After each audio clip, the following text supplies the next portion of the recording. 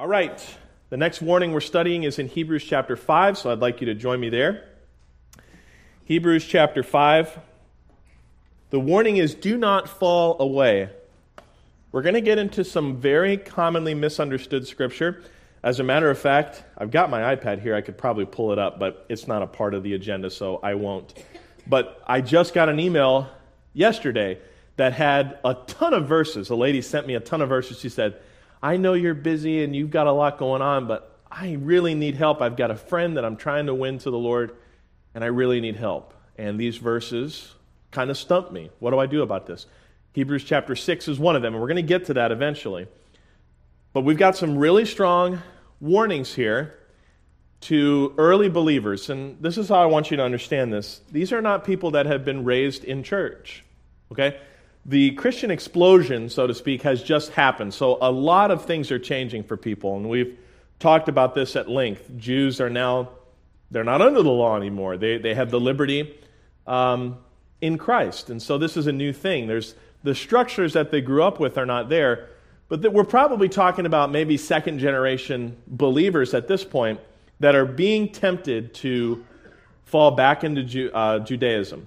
And of course, that's the interpretation, but the application, we can make that for you and me today. And we are expected, with all the knowledge that we have and all the ability to control our time, there is a very strong warning here against being stagnant in your growth. Being this is a Sunday night, this is why I do this series. These series are not supposed to be really super in-depth. They're supposed to be like chapel messages, but it's a very important reminder that we look at today.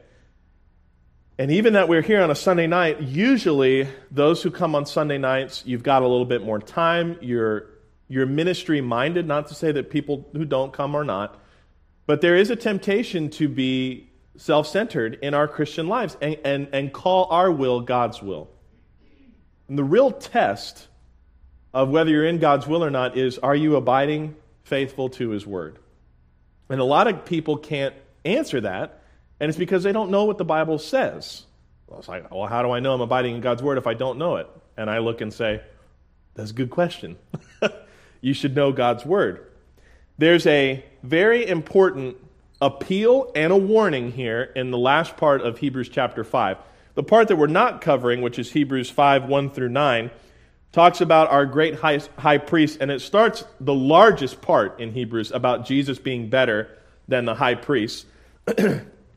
But I believe Paul's the writer, so I'm just going to say Paul. Paul is talking here, and he's going through, and he's talking about Melchizedek, and he's talking about this and that, but he stops, takes a break for a moment from Hebrews chapter 5:11 all the way into verse 12 of chapter 6, and he kind of gives them a warning, and it starts with verse 11. It says that we're in Hebrews chapter 5, verse 11. It says, of whom we have many things to say, and hard to be uttered, seeing ye are dull of hearing. I want you to jump over to chapter 6 and look at verse 12. This kind of encapsulates his thought. He says, that ye be not slothful, but followers of them who through faith and patience inherit the promises. The reason why Paul says what he says in verse 11 of chapter 5 is not because those things are hard in nature to understand. They're hard in nature to understand because they're not growing. I was just in a conversation with Dr. Gilbert. Well, actually, I wasn't talking to Dr. Gilbert. He was on Facebook, and there was this, I don't know, some people just wake up on Sundays and they want to pick a fight. That's not Dr. Gilbert, but somebody was really railing against Bible colleges and how bad they are and how it's a failure of the local church, and local churches should be Bible colleges and all these different things. And so Dr. Gilbert, he did the math of how often a person would have to come to church to learn what is offered in 4 years of Bible college. And he comes to the conclusion that it would take about 10 years of coming to every church service, and the assumption would be that the pastor of the church would teach every doctrine in order as a person would learn it in Bible college. Now, you can either get a good, solid education in 4 years, or you can possibly get something in 10 years. I'm all for Bible colleges that stick to the Word. I think that's a great way to spend your time. I know here at Florida Bible College, money is not an issue. If you want to come and study, we will do what we can to help you. We're not trying to lock these things behind a paywall. All of our professors are soul winners, which is to say they're not Calvinist, because many Calvinist professors are not soul winners because they don't know who's chosen or not. But the importance of going to Bible college is that it helps you grow at an accelerated rate. Not to say you can't by studying the Word on your own, but here's the reality, folks. People don't do that. Not saying that it's impossible. Every single one of us can get a very solid education in our own homes by studying and applying the Word. But the truth of the matter is, we don't do that. This is why we have pastors. This is why we have elders to minister to the people, deacons in their responsibilities, specifically minister to the physical needs of the church, while the elders are the ones who are supposed to attend to prayer and the Word of God. I love that in Acts chapter 6, by the way. Very clear that elders, and especially the pastor, should be people of prayer. There shouldn't just be one elder who is a prayer guy. That's a responsibility for all of those leaders. But the truth is, people don't discipline themselves to study God's Word. And so what ends up happening is you have a church that starts growing, and it's a direct result because of application from received knowledge in the Word. And Paul, he's talking here. He's getting into some very detailed things, and he stops because he realizes, I have a lot to say to you, but you're not going to understand it. Look at the end of verse 11. Seeing ye are dull of hearing. Now, I'm a husband, so I understand what it means to be dull of hearing. Yeah, thanks, Johnny. Appreciate it. So I understand, and that might not be that I literally can't hear, but maybe just not listening as well. But that's not a good characteristic to have of a child of God. You can be a child of God, saved, going to heaven, but you have a hard time hearing God's Word because you're far from Him. And Paul wants to go into these things, and he does. By the way, when you get back into verse 13 of chapter 6, he picks up and he lets the whole thing go. We have some great truths in Hebrews 6, 7, 8, 9, and 10. And actually, it's that portion of Scripture before we get to the next warning in Hebrews 10. So he goes really deep into the way things were run and the order of Melchizedek and how Christ is better, drawing excellent comparisons. But he pauses for a moment and he tells the reality of these believers. He says, you can do so much more than what you're doing right now, but you're dull of hearing. Why? Look what it says in verse 12. For, this means because, when for the time you ought to be teachers. These people were at the point where they had enough time as a believer that they should have known things well enough to teach it to others. I just want to say, one of the things I learned as a ranch director was knowing something and knowing something well enough to teach it are two different things. Good, Louis? I think that might be Louis. Anyway, knowing something and knowing something well enough to teach it are two different things. What do I mean by that? You can know something up here. You can know chapter and verse, right? You can know maybe large portions of Scripture and how they apply and all these different things. But being able to teach it to somebody who doesn't know, you've got to know it on a simple level where you can break it down piece by piece and it's like you're cutting food for people. Okay, you got to know this first. You got to know this first. I can go up to someone and say, the rapture is happening soon, brother. And if they're young in the faith, they're not going to know what that is. Would a simple definition of rapture help them? Oh, it means to be caught away. To what? What do you mean caught away? Now you got to get into 1 Thessalonians 4. You got to know not just that one verse that says when the trump sounds and we get caught away. You got to go up into verse 13 and talk about all these different things. Then you got to know, why is Paul talking about this in the first place? And this is how you can have series go on for a long time, because you've got to teach things verse by verse. That's how we're building it, line upon line, precept upon precept. It's one thing after another. Knowing things is good, but knowing them to be able to teach people is something totally different. I learned when you're talking to teenagers, and this is the reality, and this is why I always encourage you to pray for those that are working with our youth, especially Trent. Because he has his battle is so uphill. Because a lot of these kids, they're coming from parents who never went to Sunday school. They're coming from parents who never left a church because they were never in it to begin with. And the music culture and the social media influences, it grabs the mind of these kids. And it harnesses them. They don't even know what's good and bad. They just know hedonism, basically. And that's a big word. All that means is, just do what makes you happy. I mean, teaching youth why profanity is wrong. When I was a kid, I understood that because I was raised to have a clean mouth. But the kids today, it's in their homes already. We see it in PG movies. I don't know if you noticed this, but like kids' movies, every once in a while, the guy will go to say something, and in your brain what he's going to say. And they make sure at that moment to edit it out right away, like it cuts away to something else. And it's like they didn't say it, but they might as well have said it. They've laid the ground for it. That's training people, conditioning people just to have bad behavior. Okay, so you got a bunch of kids like that. How do you start teaching them about the idea of grace? You want to teach grace, you have to teach them that they're condemned first. They got to understand, why did God give me grace anyway? Why do I need a Savior? What am I being delivered from? And so you realize you have to form things in a way that you're not just talking over them, but you're talking on their level. And that's a hard thing.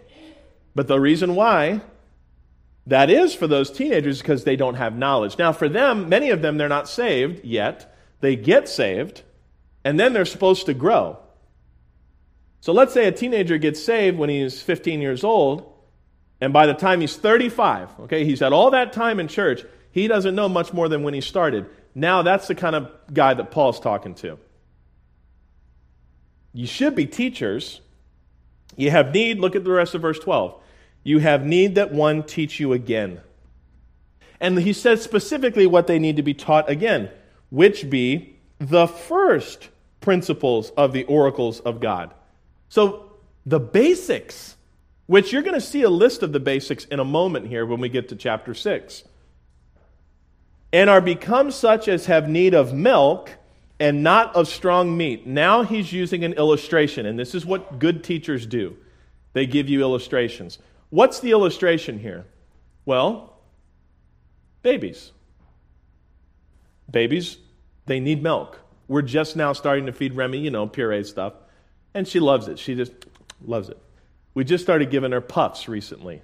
And it's so funny to see her try to, what is this thing in my mouth? It's not dissolving like anything else, And now she's starting to and she'll go like this and stuff. And it's crazy to see new things for her. But eventually, if we do things right and she grows correctly, she'll understand what it is to chew something and all that. She'll get to the point where she doesn't need the formula every day. She relies on that formula every day.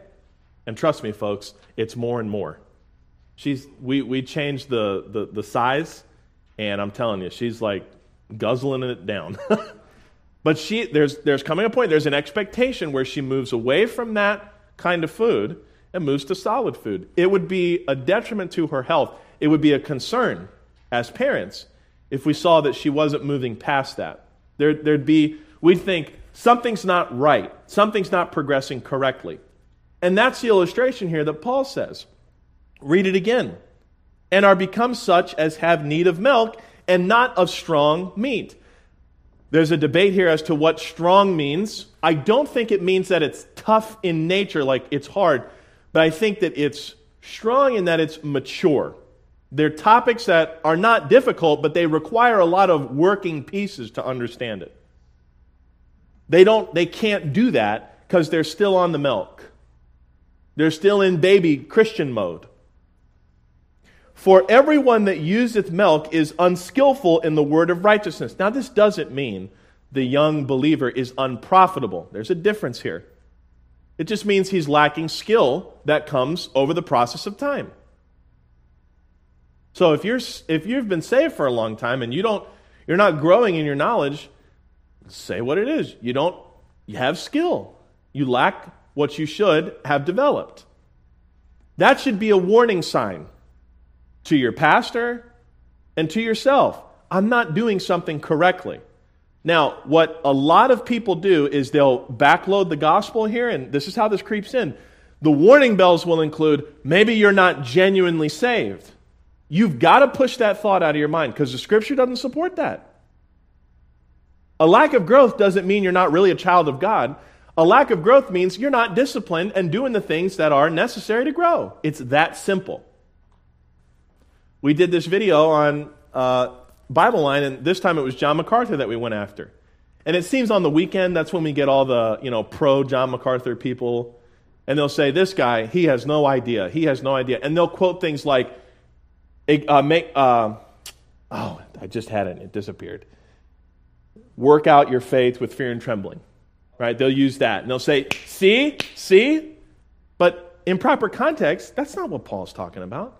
But they heard it in a message once, and they're already filled with pride about their good works, and so they attach these things together. That's bad Bible study.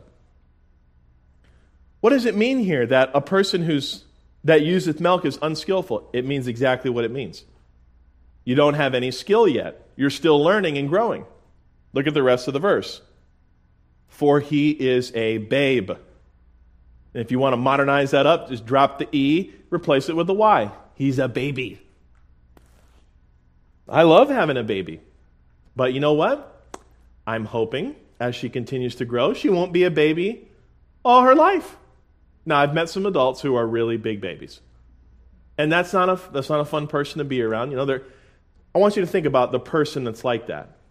They're immature. When I went to Bible college and I was learning how to build a pastoral message, I heard this illustration. I think I may have said this recently. But as a pastor, you have to imagine yourself as a chef. You're preparing 4 different types of meals for your sermon. Okay? The first meal is for those who are lost. Isn't it great that we're having visitors every Sunday? Did you notice this morning the first thing I gave was the gospel? I did that for a reason. That's the first meal. That's what I want to put out so that people hear, you need to put your faith in Christ. I gave that meal at the end as well.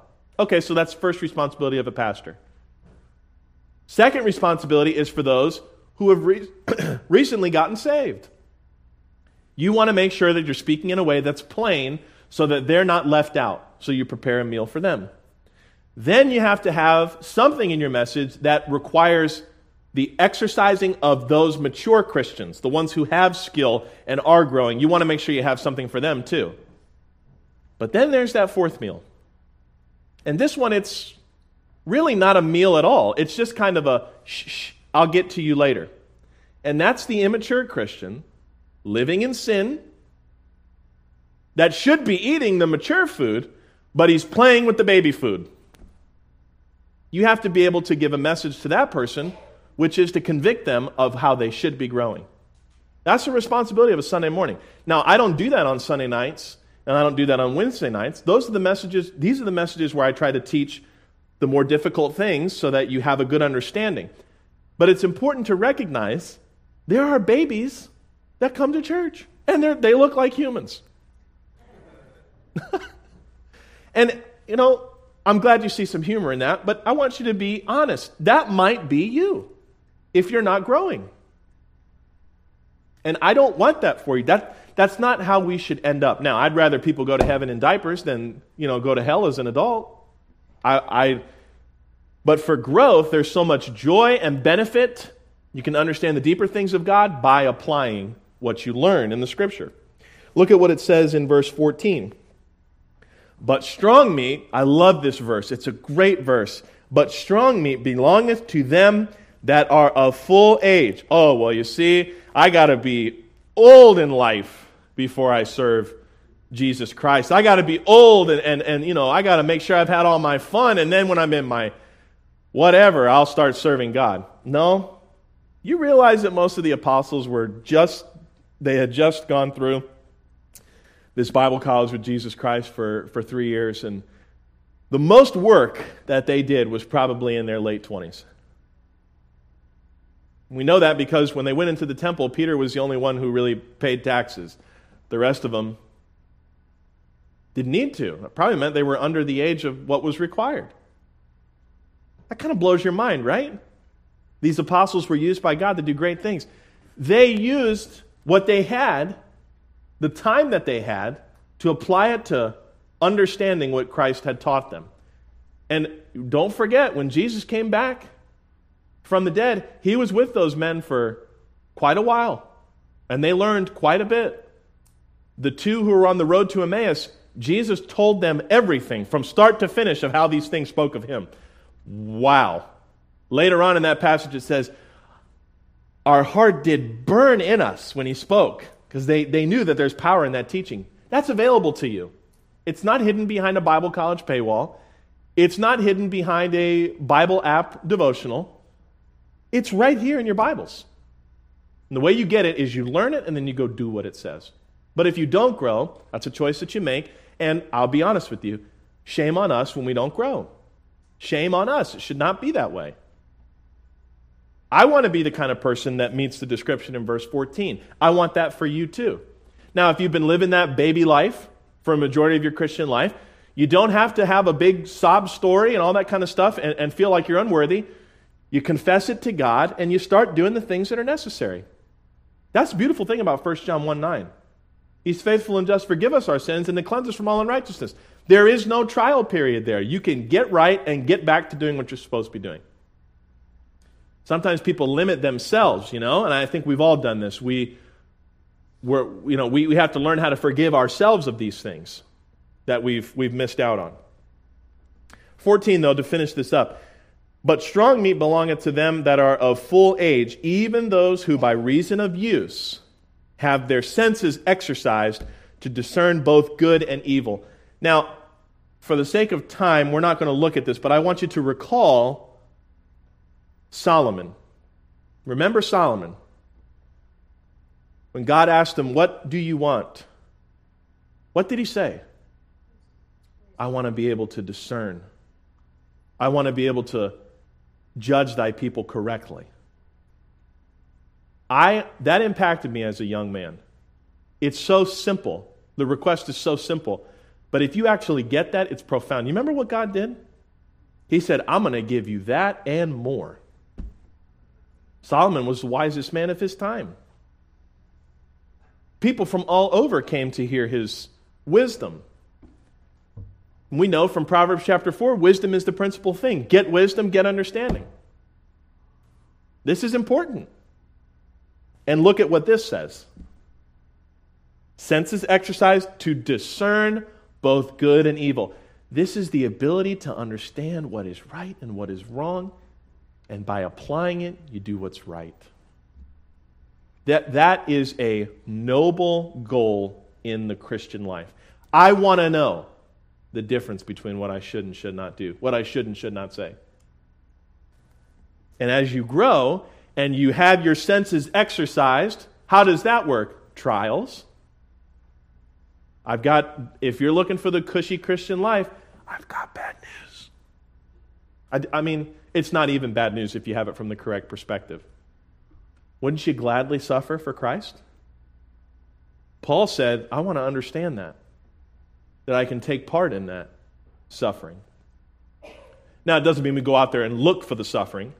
I think that's called piety, I think that's a lot what a lot of these Calvinist teachers are doing today. They're kind of putting on display this. I told you about John Piper. He was at a Southern Baptist convention or something. I don't know where. But he made the statement, the way I treat my wife sometimes makes me question if I'm really saved. And everybody in the audience goes, oh, what a man of God. I mean, is that a wise statement? Should the way we treat our spouse inform whether we're saved or not? Hello. But people look at that and they go, oh, what a humble man. That's called a humble brag. And anybody can see it for what it is. And you've got to be careful that those guys are not the ones you're like, I got to eat at his table. No, eat at this table, this one right here. And that's why we're in the position we're in today. That's why Calvinism is rampant, because we've got this self-righteous people as teachers, and men are just attracted to their intellect. There's no doubt these are wise men, but they're not wise according to what God says. And you've got to be careful. that you don't eat from their table. But through trials, getting back to my point here, by reason of use, have their senses exercised to discern both good and evil. The only way you're going to be able to understand these things is by going through them. Remember that description we looked at in Daniel chapter 7 about God on his throne and he has long, pure white hair? What is the significance of that? Well, many people think because of the way that's written, that is a physical example of his wisdom. He has maturity. Sadly, the elderly in our community today, they're the ones that we try to push off the quickest. When I think of people in my life that had great wisdom, they're all older men. Dr. Lindstrom, I had the privilege of sitting under him from the summer of 2003 until he passed away in 2008. I still listen to some of his stuff. Still. Dr. Arnold, he just went to Israel. And he got back, led a bunch of people to Christ. He's sitting there, they got pictures of him on the tour bus like this, with a microphone, just telling people the Bible. Going to the garden tomb, all these different things. That's a wise man. I want to hear what someone like that has to say. Dr. Scudder Sr., I always encourage you, we watched it through a bunch of Sunday nights. We watched that Finish Strong series, you remember? That's a wise man. I want to see what did that man do, and I want to replicate it. You know what I find with all three of those guys? They're men of the Word. They love this more than anything else. Doesn't mean they don't participate in hobbies and do fun things. It doesn't mean they're absolutely shut up to the world and they don't go. As a matter of fact, all three of those guys are soul winners. Two of them have passed on now. Dr. Arnold, I've seen him witness to people. I used to think there's no way you could lead somebody to Christ quickly. Then I saw Dr. Arnold. I remember I took him for his neck appointment. Y'all remember that? When he had his surgery on his neck and they had to go through here. Here he is in a cone like this, right? Just totally immobilized. And he's sitting down in this office. I had driven him to an appointment in Orlando. And he's sitting down there and he's in a lot of pain. He's on pain medicine. And just in about 2 or 3 minutes, he leads this nurse practitioner to Christ. And I'm not talking about, where she said yes, but she didn't really understand it. She responded. She was emotional. She understood it to the point where she understood how good this free gift was. And she put her trust in Christ. And I'm driving back and I'm going, this is somebody who, they're an authentic person because they've dedicated themselves to the understanding and practice of God's Word. That's verse 14. I want that for you. I pray that for you. As a matter of fact, I want to kind of peel the curtain back a little bit. When I sit here for communion, one of the things that I pray every time is that God would do a work in your life. And what I mean by that is that He would convict you of things that need to get corrected and encourage you to do right. I pray that for you every time. And yes, I confess my sin. I have gotten in the practice of doing that daily. It helps me when I'm tempted to sin. I'm like, I don't need to do that. I can run to Christ here and I can pray through this temptation. That didn't happen overnight. But I pray that for you. Every communion. I sit here and I pray for you. But my prayers are only answered if you respond. That's where we've got the car that's standing above the road, right? And the wheels are going, and then they hit that rubber and it's boom, taken off. Rubber meets the road and we're moving forward. That's progress. Now look at chapter 6. We've got plenty of time. I believe we've got plenty of time. Chapter 6 now. He said earlier in chapter 5, in verse 12, he says, one teach you again, which be the first principles of the oracles of God. And then he says this in verse 1 of chapter 6, therefore, leaving the principles of the doctrine of Christ, let us go on unto perfection, not laying again the foundation of repentance of dead works, of faith toward God, of the doctrine of baptisms, and of laying on of hands, and of resurrection of the dead, and of eternal judgment. That's 6 specific things. These are all doctrines that those believers should have already understood, but because they were not exercising their faith, many of them had to be reminded again of the significance of those doctrines. Things that we should understand.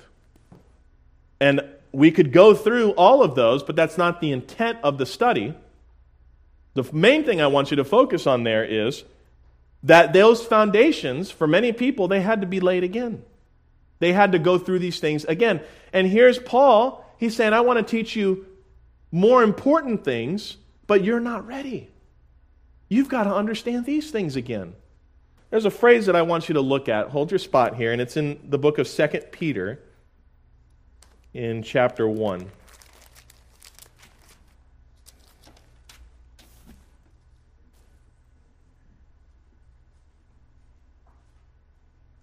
Second Peter chapter 1, starting in verse 4. This is on page 1317. Whereby are given unto us exceeding great and precious promises, that by these ye might be partakers of the divine nature, having escaped the corruption that is in the world through lust. And beside this, giving all diligence, add to your faith virtue, and to virtue knowledge, and to knowledge temperance, and to temperance patience, and to patience godliness, and to godliness brotherly kindness, and brotherly kindness charity. For if these things be in you, and abound, they make that you shall neither be barren nor unfruitful in the knowledge of our Lord Jesus Christ. By the way, it doesn't say, if these things be in you, then you're really of Jesus Christ. What it says is, if these things be in you, you're going to have fruit. You're going to have works to show that God is working in you through the diligence that you're doing to add to your faith. But look at verse 9. But he that lacketh these things is blind and cannot see afar off, and hath forgotten. He, the believer, has forgotten that he was purged from his old sins. It is totally logical for an undisciplined believer to forget that they put their trust in Jesus Christ. And I see that a lot with a lot of people. They have to be constantly reminded if they really trusted Christ. That's not a sign of somebody that just struggles with, it's been labeled religious scrupulosity or religious OCD. That's not just that. It's more likely a lack of applying the truth of God. I said this last week when we were talking about the, I think it was, don't fall into unbelief, for one of those. It may have been 2 weeks ago. But I said that there are people that you have to have a clear conversation with them and say, this is not a difficult thing. It comes down to, do you believe what God says? We believe God for eternal life, and that's great. We have a home in heaven. We're saved eternally. But the growth here, why are you struggling with these things? And it's because you don't believe what God said. It's like the Israelites. There's giants in the land. Never mind that you just saw the 10 plagues and the splitting of the Red Sea. A couple of giants? Well, I'm not going to say a couple. A nation of giants causes you to doubt God? They died in the wilderness for that. God takes unbelief very seriously. And if we don't add to our faith, if we don't grow, compare this with what we saw in Hebrews 5:14. The Bible calls you can't see. You can't see afar off because you don't even know where you stand. That's not somebody that leads. That's not somebody who's growing. So go back to Hebrews chapter 6. Now we're in verse 3. And this will we do if God permit. For it is impossible for those who were once enlightened and have tasted the heavenly gift and were made partakers of the Holy Ghost and tasted the word of God and the powers of this world to come. Stop for a moment here. I want you to note that there's a whole list of things here that all equal somebody who's saved. This is important to understand. Look what it says. Those that were once enlightened, that's a saved person. Enlightened by what? Faith in Jesus Christ. That He's the Messiah, and that I've put my trust in Him, as my Redeemer. He's paid for my sin. Next phrase, and have tasted of the heavenly gift. We're going to get into a word study here. That word means to eat, not nibble, not move around and spit out. It means to eat with the idea to consume. So when it says here that a person has tasted of the heavenly gift, that heavenly gift is salvation through Jesus Christ. When a person's been saved, it's impossible for whatever this verse says next to be true of them. So we need to pay attention to that. The next phrase, and were made partakers of the Holy Ghost. This is an even stronger case that not only have they been enlightened by the truth, not only have they partaken of the heavenly gift, but they're also partakers of the Holy Spirit. Now, you know this verse, but I want you to see it. And if you know it already, you might know where we're going. Raise your hand if you think you know what verse we're going to go to. Anybody? Oh, good. This is good. Ephesians chapter 1 and verse 13. Ephesians 1:13, page 1250 in your Bible.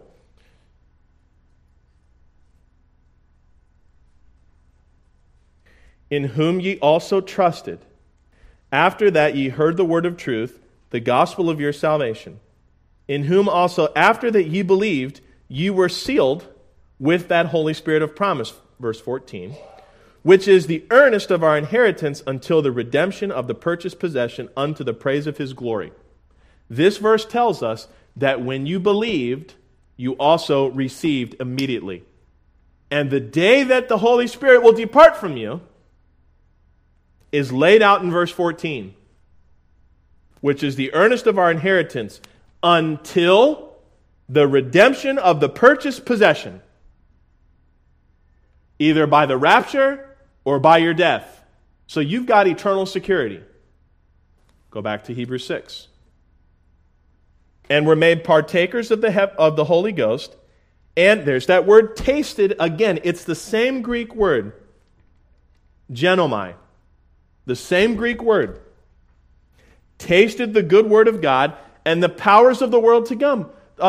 What's the power of the world to come? Everlasting life. The person who has believed meets all these qualifications. Son, look at verse 6 now. If they shall fall away. Now, this does not mean that they never will. The reason why this is said is because that's what these Hebrew believers were doing. They were falling away from the truth. And that can happen to you and me. And it has happened to many believers. If they fall away, to renew them again unto repentance. What does this mean? There is no condition in which a believer will become lost and condemned to hell in the eyes of God again. They cannot be renewed unto that first change of mind. That's a great promise. But in this promise is a stern warning to believers. Don't fall away. Don't fall away. This is the first of a very pointed statement that will be made extremely sharp in Hebrews chapter 10. Really some stuff where if that meets you should have some fear and trembling. But there's no need to get that person saved again. They just need to do what we saw in Hebrews 5:14. Exercise your faith. Don't be dormant. Use what you've got. God's word. Look at what it says. Seeing they crucified to themselves the Son of God afresh and put him to an open shame. The undisciplined believer is ashamed of God. Do you want to be ashamed of God? I remember, and many of you might be able to understand this feeling, but you ever got called out in class for something that you did wrong? I remember this, specifically, you guys know my third grade teacher, Miss Hamilton. I told you I thought she was maybe a Russian spy. She was just that kind of person. But I remember I was not supposed to talk in class, and I was doing that. There was no doubt that I was talking in class and breaking the rule. I could not be the best world's politician and find myself, exonerated from that. I was breaking the rules. And I got in trouble. And I got called out in front of the whole class. And I felt, and you're a third grader. I don't know how old you are in third grade, but I felt this, I just felt so ashamed that I broke this rule and that it was being made known that what I did was wrong. But I'm going to be honest with you, as I got older, that feeling of breaking the rules, it went away. And I still broke rules. And we all know what this is like. This is callousing ourselves to doing what is right and just becoming hardened and doing what is wrong. By the time I was in 10th or 11th grade, I was doing things that third grade me would have been ashamed of. What changed? I delved more into my sinful nature.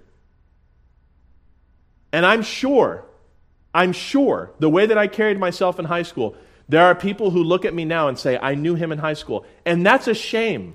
That's a shame. I don't like that. But it is true of many believers. And some people never get it together, and they're just a walking shame on them for the way they behave. We shouldn't be that way. What's the difference here? He's breaking away from what he ended in verse 14 of chapter 5. I want you to read it again. But strong meat belongeth to them that are of full age, even those by reason of use have their senses exercised to discern both good and evil. That's how you avoid being like these people. Now verse 7 is a great illustration. It's perfect for us to close on. For the earth which drinketh in the rain that cometh oft upon it, and bringeth forth herbs meet for them, by whom it is dressed, receiveth blessing from God. What does the earth that brings forth fruit receive? This verse says blessing. Not that, they're really, really saved. No, they've got works to show that they're disciplined. They receive blessing. The field that does not bring forth any fruit, you got to purge it. Look at what it says in verse 8. But that which beareth thorns and briars is rejected. It's not profitable. Remember what he said? Unskillful. And is nigh unto cursing, whose end is to be burned. So many people look at rejected, nigh unto cursing, and burned, and they say, this is hell. That's not hell.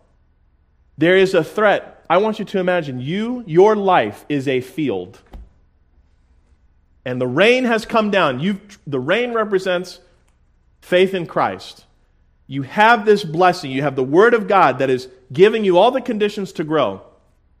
If you have thorns and bristles and briars and all these different things, your ground can't be used by God to bring forth good fruit. So you've got to be totally wiped out. You have to have new ground again. And there are fields, they've been burned and burned and burned. They don't have any use anymore. So God moves on to the ones who do have use. Don't be the field that produces the thorns and the briars. The believer that doesn't do anything with their life, doesn't grow. Be the verse 7. Look what 7 says. For the earth which drinketh in the rain that cometh oft upon it, and bringeth forth herbs meet for them by whom it is dressed, receiveth blessing from God. I want blessing. I don't want to have to be purged out because I'm not profitable. The only pruning that I want is the one that God does that brings about more growth. And that's in John 15. But beloved, we are persuaded better things of you, and things that accompany salvation, though we thus speak. Show us your faith. Show us your faith. We expect better of you. That's what Paul is saying. This is some strong stuff. This is that medicine that doesn't taste good if we're living in sin. For God is not unrighteous to forget your work and labor of love. So now he's moving past the harsh warning and he's trying to encourage. And I think he does that well. God's not going to forget. God's not like the unrighteous boss who doesn't give proper credit or gives bonuses sparingly or rewards people who do wrong over people who do right. God will not forget. Isn't that encouraging? That even the things that nobody sees you do, and you do them for the Lord, He will reward you for those things. He will not forget. This is what it's like to live single-mindedly for the Lord. I have seen people, as a part of their growth, they try to do things to impress the church leaders. Why do that? Those guys are imperfect. Even though they're doing right, they're not going to see and do everything. And people get offended very easily. This is what we're going to look at next week. Don't get bitter. But people get offended very easily. Why? Because they're serving the people instead of God. That's how you get bitter. Serve people, you're going to have problems all day long. Problems all day long. For God is not unrighteous to forget your work and labor of love, which ye have showed toward His name, and that ye have ministered to the saints and do minister. I want you to focus on this here. There is a lot of value in ministering to one another. A lot of value. I miss our third Sunday dinners. I miss when we used to have the meet and greet. Thanks, COVID. Hopefully, I pray we can get back to those things. I really do. But you know why I miss those things? Because it was a time of sweet fellowship and encouragement. We got to spend time with one another and minister to one another. When you find out what people need, that's why I love the Sunday school classes. I know that there's not a lot of people that come, but that's a place to encourage one another. That's why I like the prayer chain that Carolyn is so faithful to do. We encourage one another there, how to pray for one another.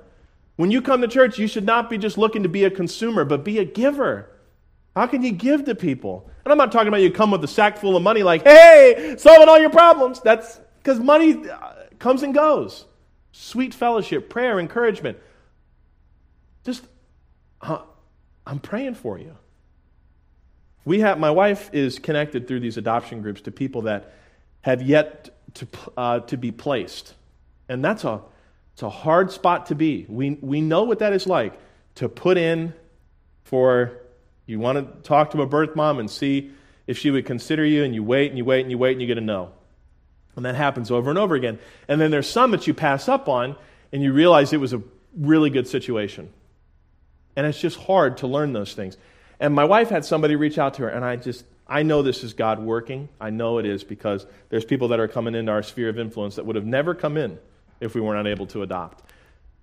But this young lady passed up on a situation, and she was so grieved by it. And Kyla knows what that lady needs to hear is, I'm here. How can I help you? What can I do for you? Instead of, and I know people mean well when they say this, oh, you'll get it someday, it'll be okay, just stick it out.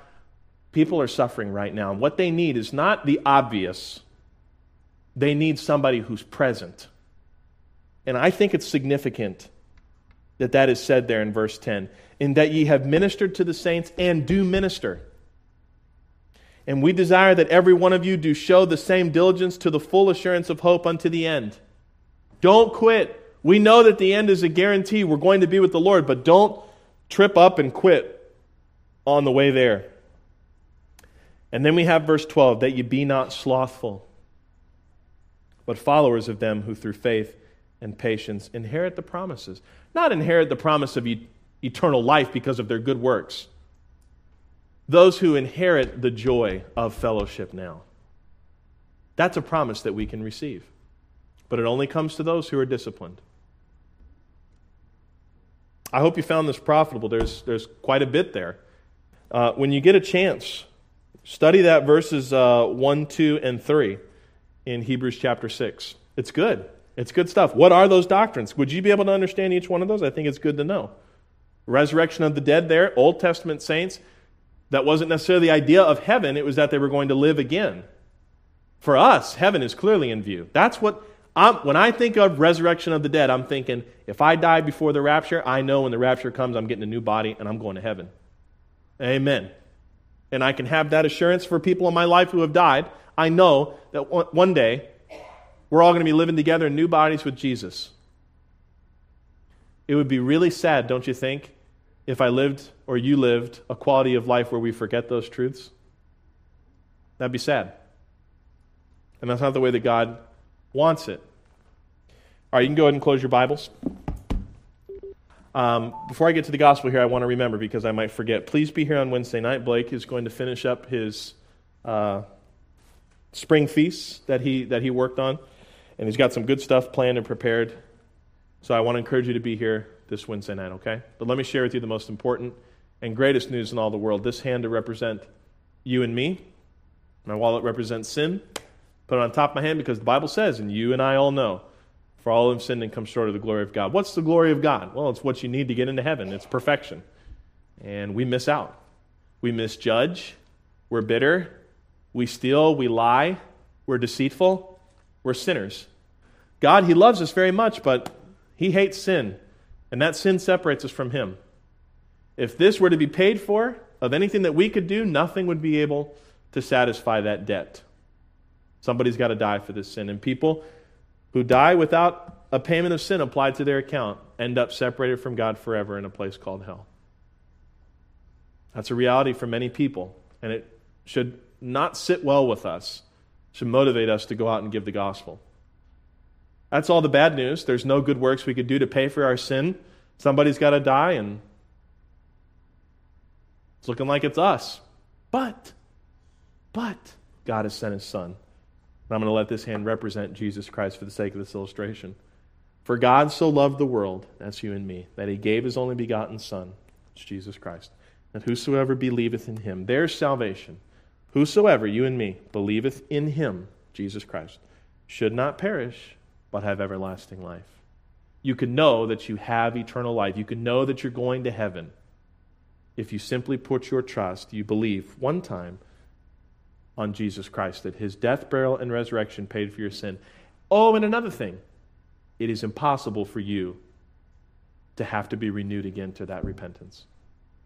What I mean by repentance there is a change of mind. That's what that biblical word means. It's impossible that God will put you back in the condemned category so that you have to get saved again. You're saved forever. But don't use this life as though you have a license to sin. You don't. And God will discipline you as a father disciplines his children. It's very different from how God will discipline His wrath on the lost. Let's go to the Lord in prayer, shall we? Heads are bowed and eyes are closed, please. If you're here tonight and that makes sense to you and you'd like to put your trust in Jesus Christ, you can do so right now. Right where you're sitting, you can simply say, Lord, I know that I'm a sinner. I can't earn my way to heaven. And I know what Jesus Christ did for me, paid for my sin. And so I'm putting my trust in Him. I know I'm going to heaven. I hope that makes sense to you. Don't just repeat those words. I mean, think about it. There's no other way that it would be other than the grace of God. And if you're online, you can also let us know, leaving a comment there. If you put your trust in Jesus Christ, we'd love to pray for you. Father, thank you so much for another opportunity to study your word. We pray for Blake as he gets ready for the message on Wednesday night. Pray for all those in ministry, Lord, and I pray for those here today that we'd be given the strength we need to avoid falling away. In Jesus' name we pray. Amen.